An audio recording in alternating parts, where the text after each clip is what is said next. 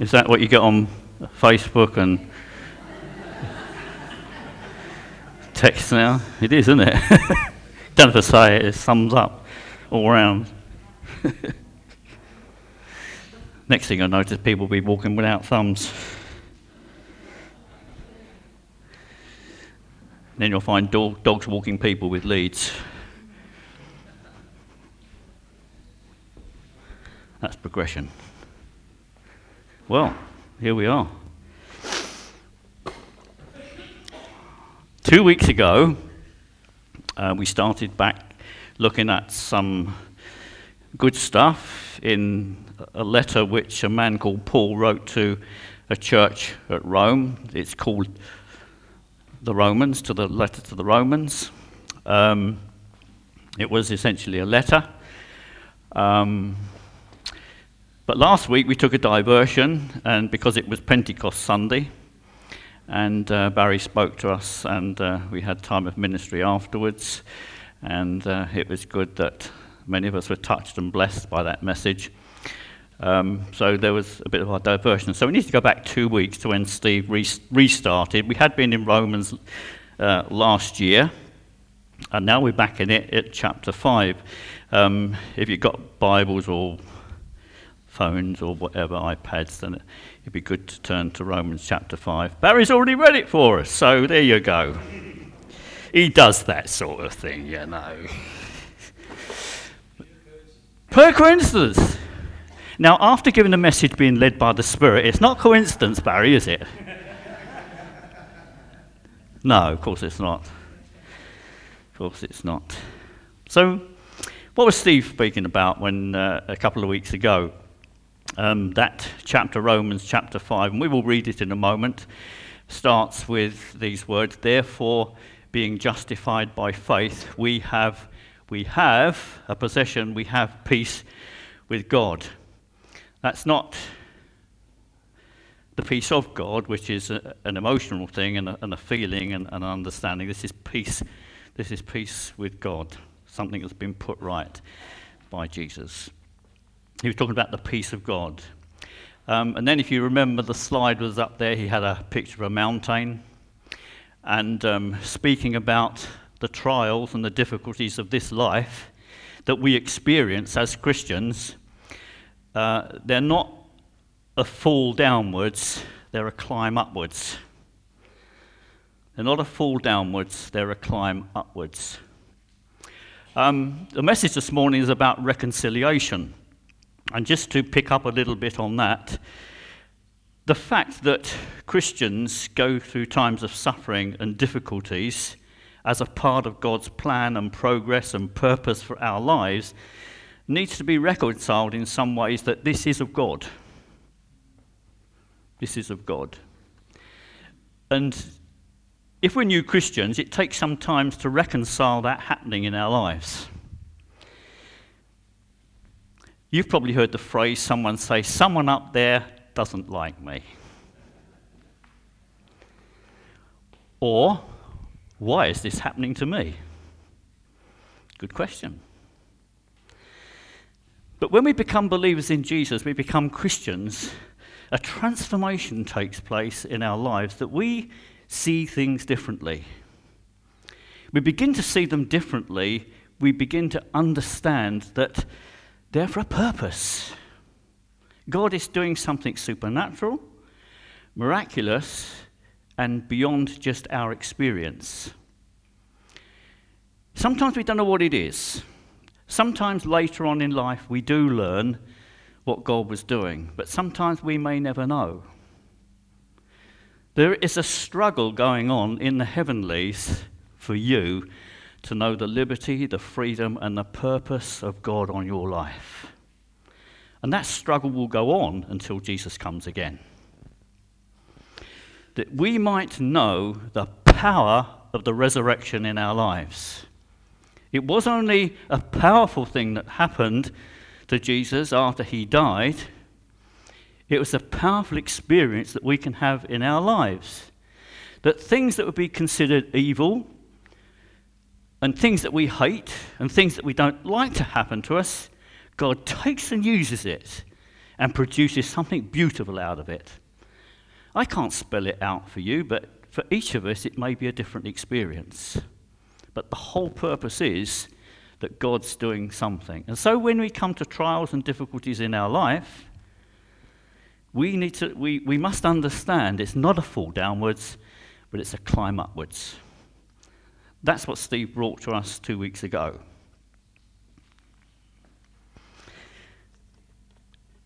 We're going to concentrate on something this morning which comes up in the passage which we'll read in a minute, and it's a word called reconciliation. Barry mentioned it earlier, he read about it. It's a good Bible doctrinal word, and we may not understand. As I use the word now, you may not understand it, but don't go blank on me. If we're in Romans, it could be tough and hard work trying to understand what it's all about. Even I have difficulty in understanding it all and putting it all together. I will try to be engaging, I will try to be interesting, but let us learn what God wants us to know through it. In this letter to the Roman church, it contains what we might call the doctrinal gut of the gospel. Now, doctrinal gut was a phrase that Michael Patillo used the other day, and I thought, that serves this passage very well. But you know, every church throughout the whole world needs this letter. We need it this morning, not only to learn what church is and understanding how God sees his world and what God wants to do with us and how God is working out a plan through the ages and how God's going to bring everything to conclusion in the end by his almighty plan and purpose. This is the book. It reconciles historical things like the Jewish nation and the rest of the world. Now we could ask the question this morning, why is the trouble in the Middle East? What's happening there? In fact, the whole world is trying to reconcile a situation which they cannot do, only God can do. That's happening in the Middle East today. And so we need to understand these things all need some sort of reconciliation. What's Kim Jong-un up to? What's he doing? What's Donald Trump doing? What's the other guy? Kim Moon, is it? The South Korean guy? They're all at it. In fact, the whole world's at it, trying to reconcile a situation that's very, very difficult. So all around us, there are situations which need to be reconciled.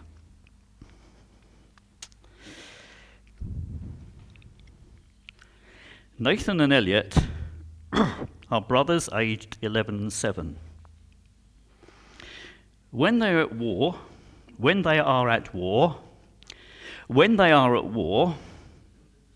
it actually hasn't taken very much to set the battle in motion. A look, a comment, a sneaky action, telling a tale. At that point, they're enemies. Their looks, their language, their lies, their feet, their fingers, their tongues, flying objects have become weapons of warfare. Conflict rages and hostility becomes unmanageable, with no prospect of a peace settlement at that time. That's Granny's problem to sort out. But it's like that. Unmanageable. The hostility. The same two brothers this week, Nathan the elder comes home from school and he's very sad. Something's resting on his heart, no one can tell what, until he sees his dad and he bursts into tears. It turned out only to be a little thing, but he was sad. So Elliot goes upstairs, gets £1 out of his money box, he wraps it up, and he gives it to Nathan. You're sad. I want to help you. reconciliation. One moment they're enemies, the next minute they're friends. If we've had grandchildren, or if we have children, we know exactly what that is and what that's like. And so, really, it just highlights our theme this morning, my message this morning of reconciliation. That helps us focus. It doesn't explain it from the Bible, but it helps us just to see where we're going. We're going to learning what God's idea of reconciliation is and what that means to us. So if you get your Bibles and you turn to Romans 5.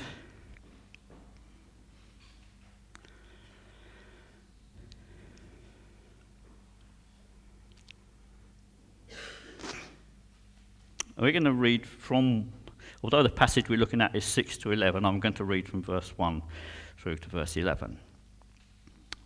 Therefore, since we have been justified by faith, we have peace with God through our Lord Jesus Christ. Through him, we have also obtained access, tuck that word access in the back of your mind, by faith into this grace in which we stand. And we rejoice in hope of the glory of God. Not only that, but we rejoice in our sufferings, knowing that suffering produces endurance. And that was the bit I was talking about. We need that Christians come to reconcile that God has a purpose through difficult experiences and suffering in our lives. Verse 3, not only that, we rejoice in our sufferings, knowing that suffering produces endurance. And endurance produces character, and character produces hope. And hope does not put us to shame, because God's love has been poured into our hearts through the Holy Spirit, who has been given to us. For while we were still weak, at the right time, Christ died for the ungodly. For one will scarcely die for the righteous person, though perhaps for a good person one would even dare to die. But God shows his love for us, in that while we were still sinners, Christ died for us. Since therefore we have now been justified by his blood, much more shall we be saved by him from the wrath of God. For if while we were enemies, hold that in the back of your mind, we were reconciled to God by the death of his Son, much more now we have been reconciled, shall we be saved by his life. More than that, we also rejoice in God through our Lord Jesus Christ, through whom we have now received reconciliation. So what is it all about?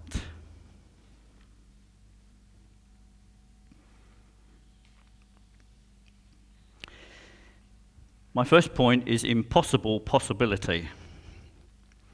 You say, well, what's that all about? I don't understand what you're saying, where you're going. How can the two be reconciled, if you like? Impossible possibility. Many scholars, academics, and unbelievers have attempted to prove that the resurrection of Jesus was impossible. Attempts to disprove his actual death would have been the point at which you might find suitable evidence. Like, well, if he didn't really die, there would be no point of the resurrection.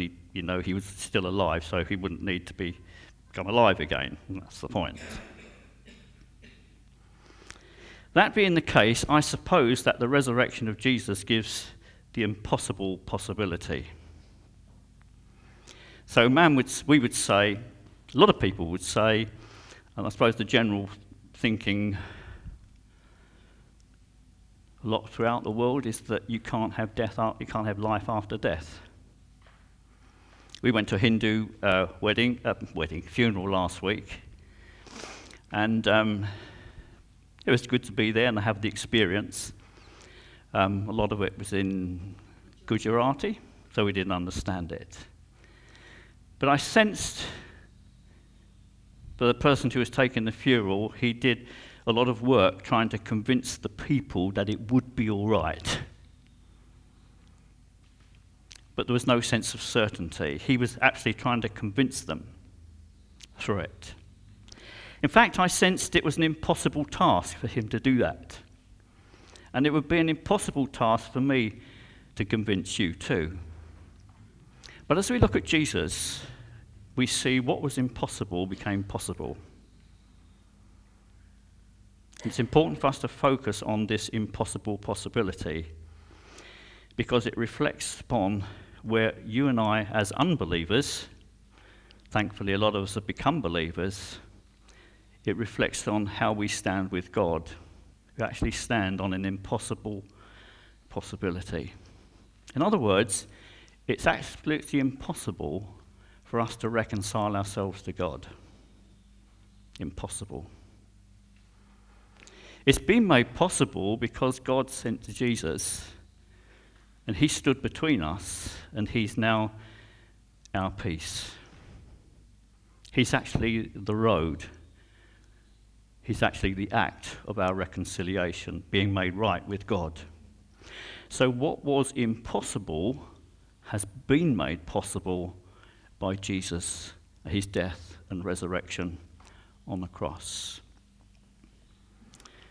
To go a little further, due to our inherited and active fallenness, God placed himself outside the reach of humanity. That's the impossibility. But then he reached out to them where he made the impossible possible.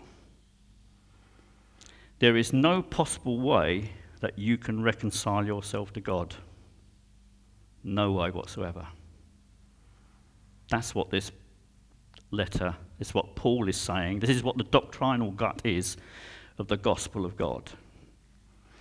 Now that's contrary to a lot of general thinking in our society, where we could say, well, I need to get this right before God can accept me.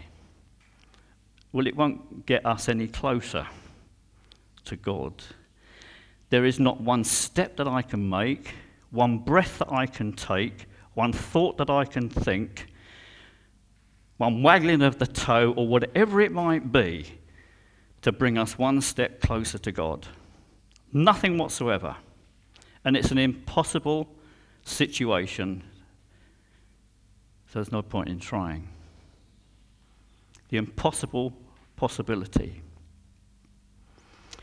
It's outside of our thinking, outside of our doing, outside of our intellect, outside of our searching, outside of our reaching, outside of our looking, our breathing, our agreement, our consent. There is absolutely nothing outside heaven's realm that gives us the right or the potential to be able to reach back into heaven's realm and take back or grasp one possible grain of defense for my guilty state.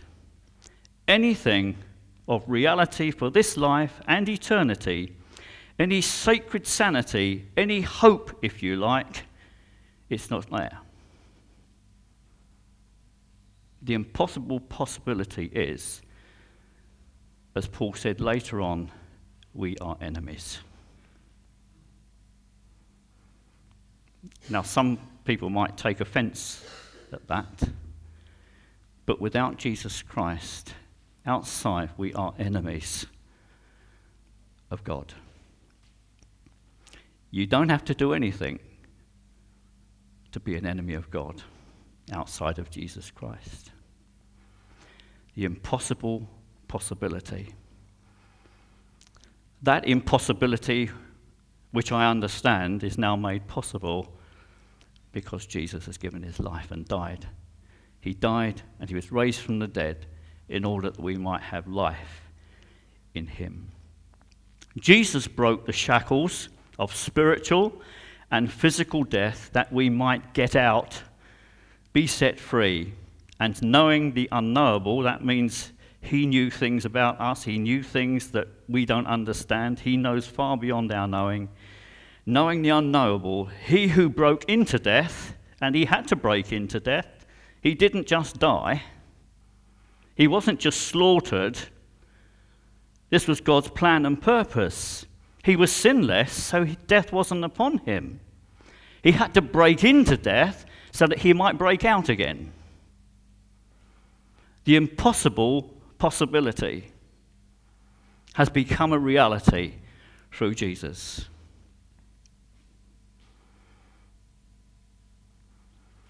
In verse 6 you will read, we have just read, when we were powerless, Christ died for us. In another version it says, when we were without strength, Christ died for us. So that means, what it means is, when I haven't got anything to give in my defense, nothing I can do, nothing I can say, when I'm empty of anything that can get me favor with God, Jesus stepped in and took my place. He took it, he did it. Without strength means you have nothing to do to get there. Nothing you can offer to get there, absolutely. This is the doctrinal gut of the gospel, which is sometimes very difficult to understand. But we also learned about repentance some weeks ago, and it was a change of mind. Repentance is actually now, my mind changes to see really that I haven't got anything to offer, but Jesus has it all to offer. That's where the change of mind comes, because in our natural state, we think we've got everything to offer. Look at me, God, I'm the best. Well, I have done this, and I have done this, and maybe that'll stand for good to me in the end. Maybe it'll count. No. The change of mind, the point is repentance. My mind changes at this point, and it realizes I have nothing to offer, nothing to give. That's an impossible situation, but Jesus has made it possible. Hallelujah.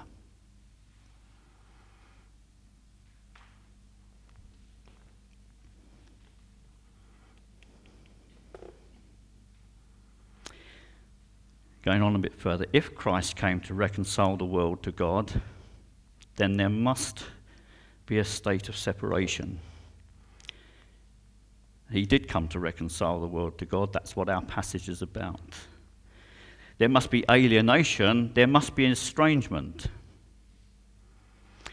One wouldn't speak of reconciling two loyal friends and trusting friends. One would not speak of reconciling two casual acquaintances.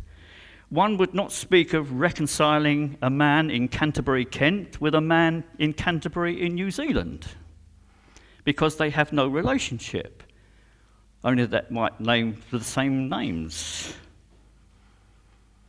But one does speak of reconciling a father and a son who have become estranged, a mother and daughter who have become alienated, a husband and wife who have become separated.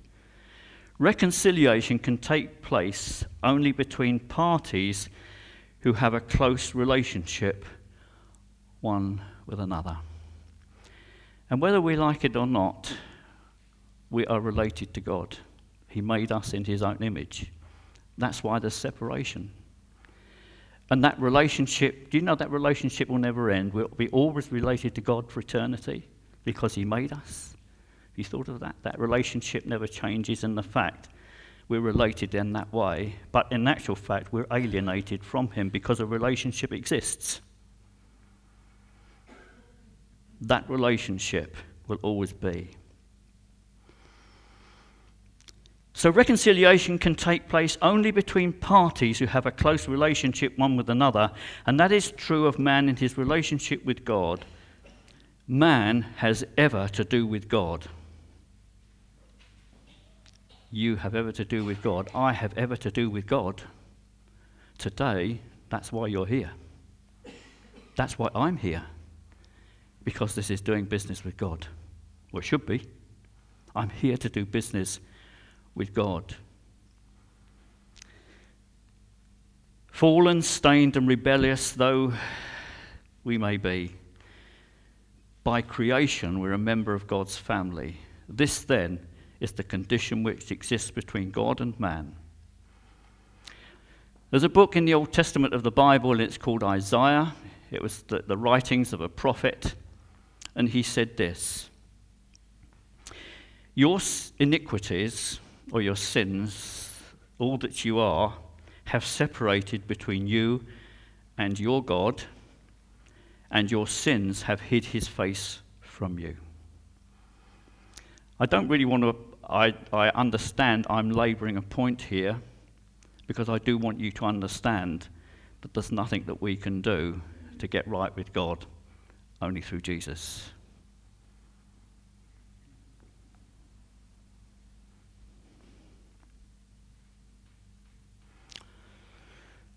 Separated from God. That's why Jesus came, to make reconciliation. There are two quite important passages in the Bible which reflect on this. First one is found in another letter, and it says, God was in Christ when he was dying on the cross, reconciling the world to himself. Something was going on when Jesus died that we can't understand. Something was going on so powerful that we get hold of it, it'll change our lives. Something was happening when Jesus died that is mysterious and supernatural, but it is the point in history where the change was made. When Jesus came, he gave his life. That's when God was in Christ, reconciling the world to himself. The other message is this. The other important verse is, be reconciled to God. Be reconciled to God. And as Paul went on to say in one of his letters, he wrote the letters, he said, we are ambassadors for this reconciliation. So this morning, I'm a messenger of the fact that tells you, be reconciled to God. This is your opportunity today. This is the day that you can be reconciled to God through the death of his Son. Do you know you don't have to do a thing to be an enemy of God? We are that. I wouldn't like to say that. That's my nice nature to do that, but that's God's word. We must understand. This is where repentance comes, the change of mind to understand that I'm without strength. We are without strength. And the Bible tells us when we were without strength, Christ died for us. He was the strength. He was the way. He's opened up the way. Hallelujah. That's so amazing. No one could ever do that, only but Jesus. In Psalm 2, there's this. Why do the nations rage and peoples plot in vain? The kings of the earth set themselves and the rulers take counsel together against the Lord and his anointed. We could say that's against God and against Jesus, saying, and this is the verse, let us burst their bonds and cast them away from us. Let us cut ourselves off from God. We don't want this. And that's the active part of our world. Is it your active part? But in actual fact, you don't have to do anything. That's the nations. That's the kings of the earth. Let us cut ourselves off from God. So just as I close on this bit, there's nothing we can do. It's an impossible possibility that Jesus made. Now we can be put right with God. Now we can be reconciled to him. In this point, I want to change the whole context and the whole part of what I'm going to say, because what God has done through Jesus, he's committed to us a message of reconciliation to the church and to the people who make up the church. And I just want to read a story, and I hope you'll stick with me here, because this is amazing. God has committed us to the message of reconciliation. I've committed myself to it now in telling you that the way to be reconciled to God is through Jesus Christ, and that's the only way that we can be reconciled to him. That's the only way. Jesus has made the peace. That's what it said in the first verse we read. He's made the peace. Take advantage of it. Now let's change the attitude, because it's an amazing story. It's a little bit long. Joe Avila Not too far, it's an American story. There's one or two words you use that you might not understand or be different than ours. Not too far from where I live, and this is the man speaking, there's a sign. Joe Avila says as he begins his story, and it says, "Please do not drink and drive." And then there's a smaller sign underneath that reads, "In honor of Amy Wall." Avila pauses briefly before speaking in a firm voice. Amy Wall was a young lady that I killed in 1992 while driving drunk on the freeway. It's a shocking statement, but Avila is calm. He explains how that the tragic night was an understandable end to his life of alcoholism and addiction. And it took the life of a teenage girl. After the accident, Avila fled the scene. He does not remember that night, but he remembers what came afterwards. He was booked for the second-degree murder at the Fresno County Jail. In the days that followed, he was overcome by what he had done.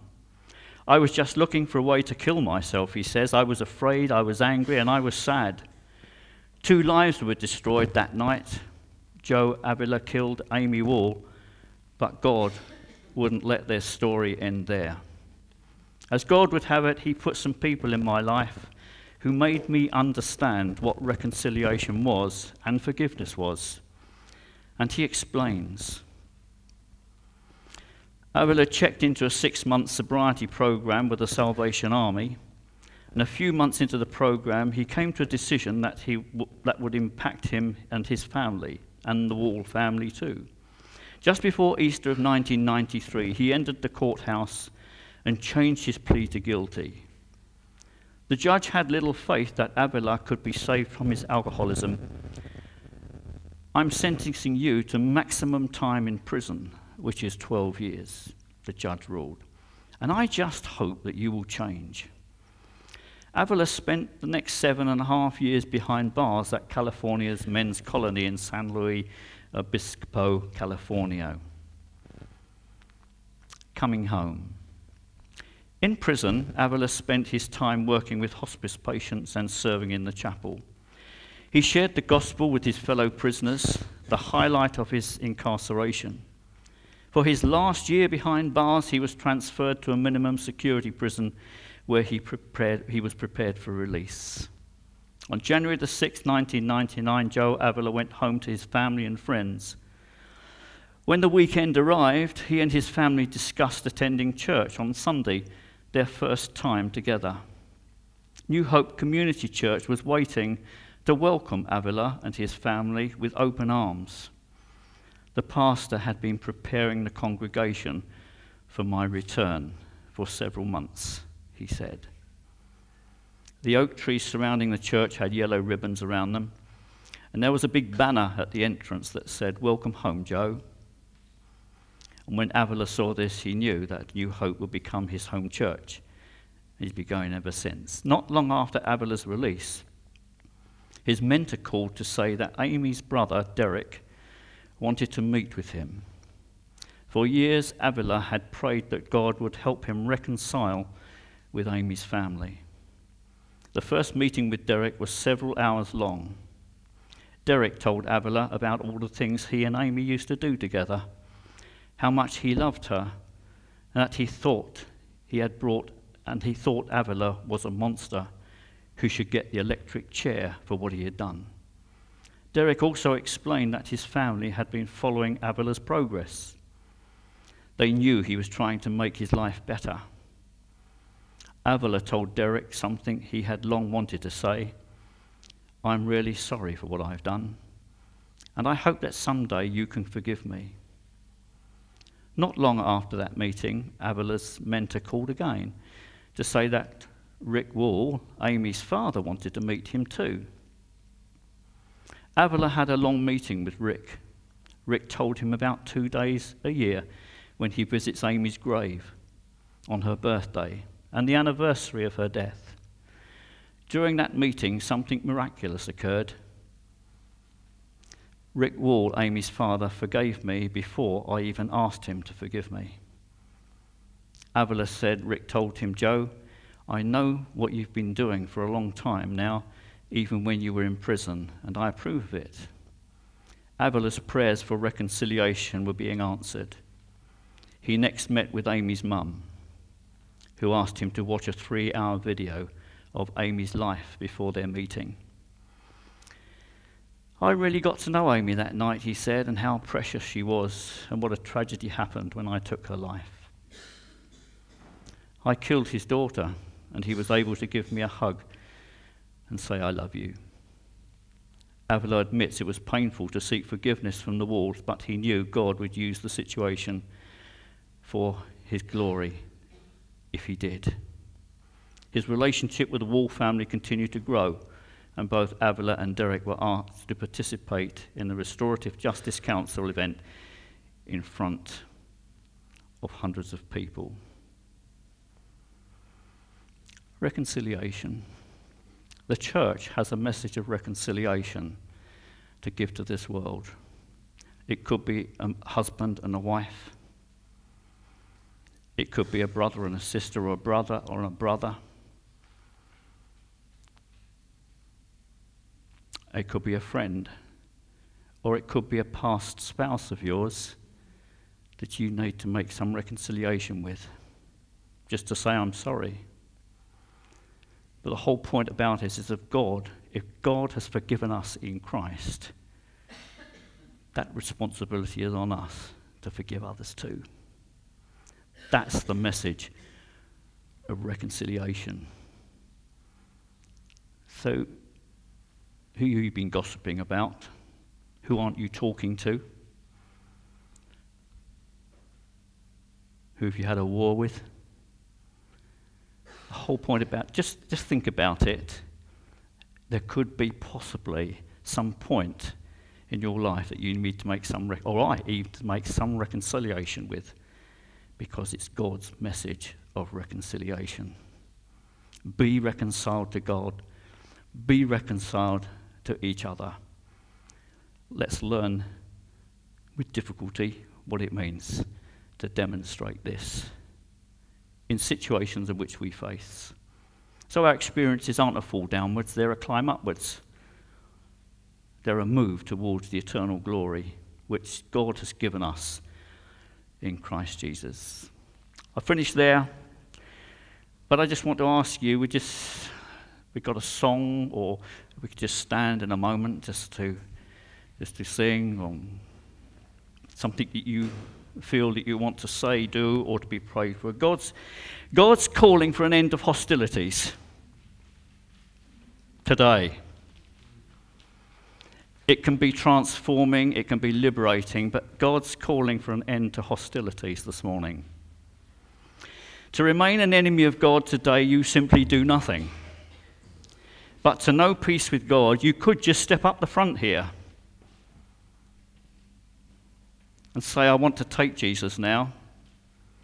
God commands all men everywhere to repent. You say, "Well, what do I do?" I don't really understand. It doesn't matter. That's a command from God. He's commanded us to repent. So we just do what he says. That's just one way of looking at it. So it may be for you. To remain an enemy of God today, you simply do nothing. But you can change that. It may be your marriage relationship. Something needs to be reconciled today. Settled. Doesn't matter who's in the wrong, but it does matter to do the right now. Let's stand, shall we? Let's sing. Father, by the power of your Holy Spirit amongst us, would you just do business with us at this point in time? You have the freedom to step forward today and receive the salvation. That's all it takes. And someone will pray with you. Or if you just want prayer about a situation, you're amongst friends, just to receive God's grace and help, just to do something about it. In Jesus' name, thank you.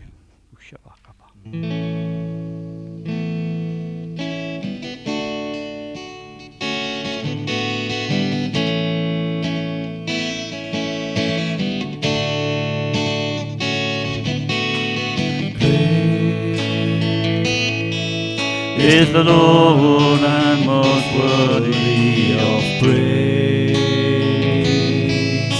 The city of our God, the holy place. The joy of the whole earth.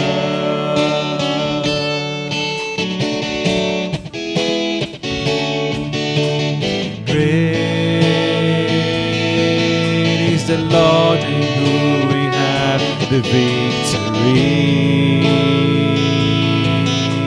He aids us against the enemy. We bow down our knees. Lord, do we want to lift your name on high? Lord, we want to lift your name on high. And Lord, we want to thank you for the works you've done in our lives. And Lord, we trust in your unfailing love. For you alone are God eternal, throughout earth and heaven above. Let's sing again. Great is the Lord. Great is the Lord and most worthy of praise. The city of our God, the holy place. The joy of the whole earth.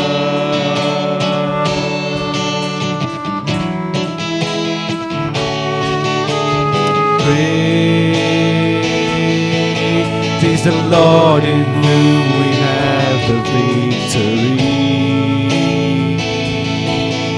He aids us against the enemy. We bow down on our knees.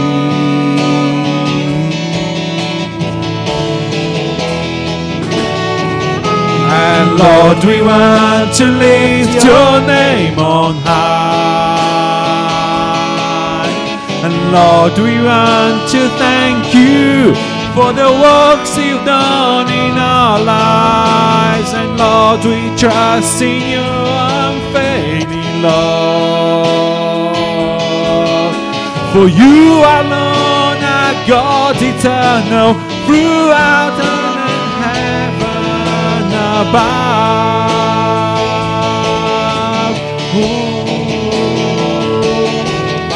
And Lord, we want to lift your name on high. And Lord, we want to thank you for the works you've done in our lives. And Lord, we trust in your unfailing love. For you alone are God eternal, throughout earth and heaven above.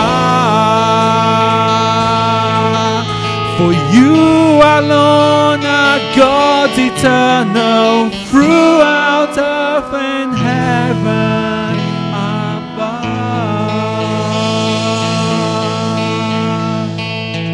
Hallelujah. Yes, Lord.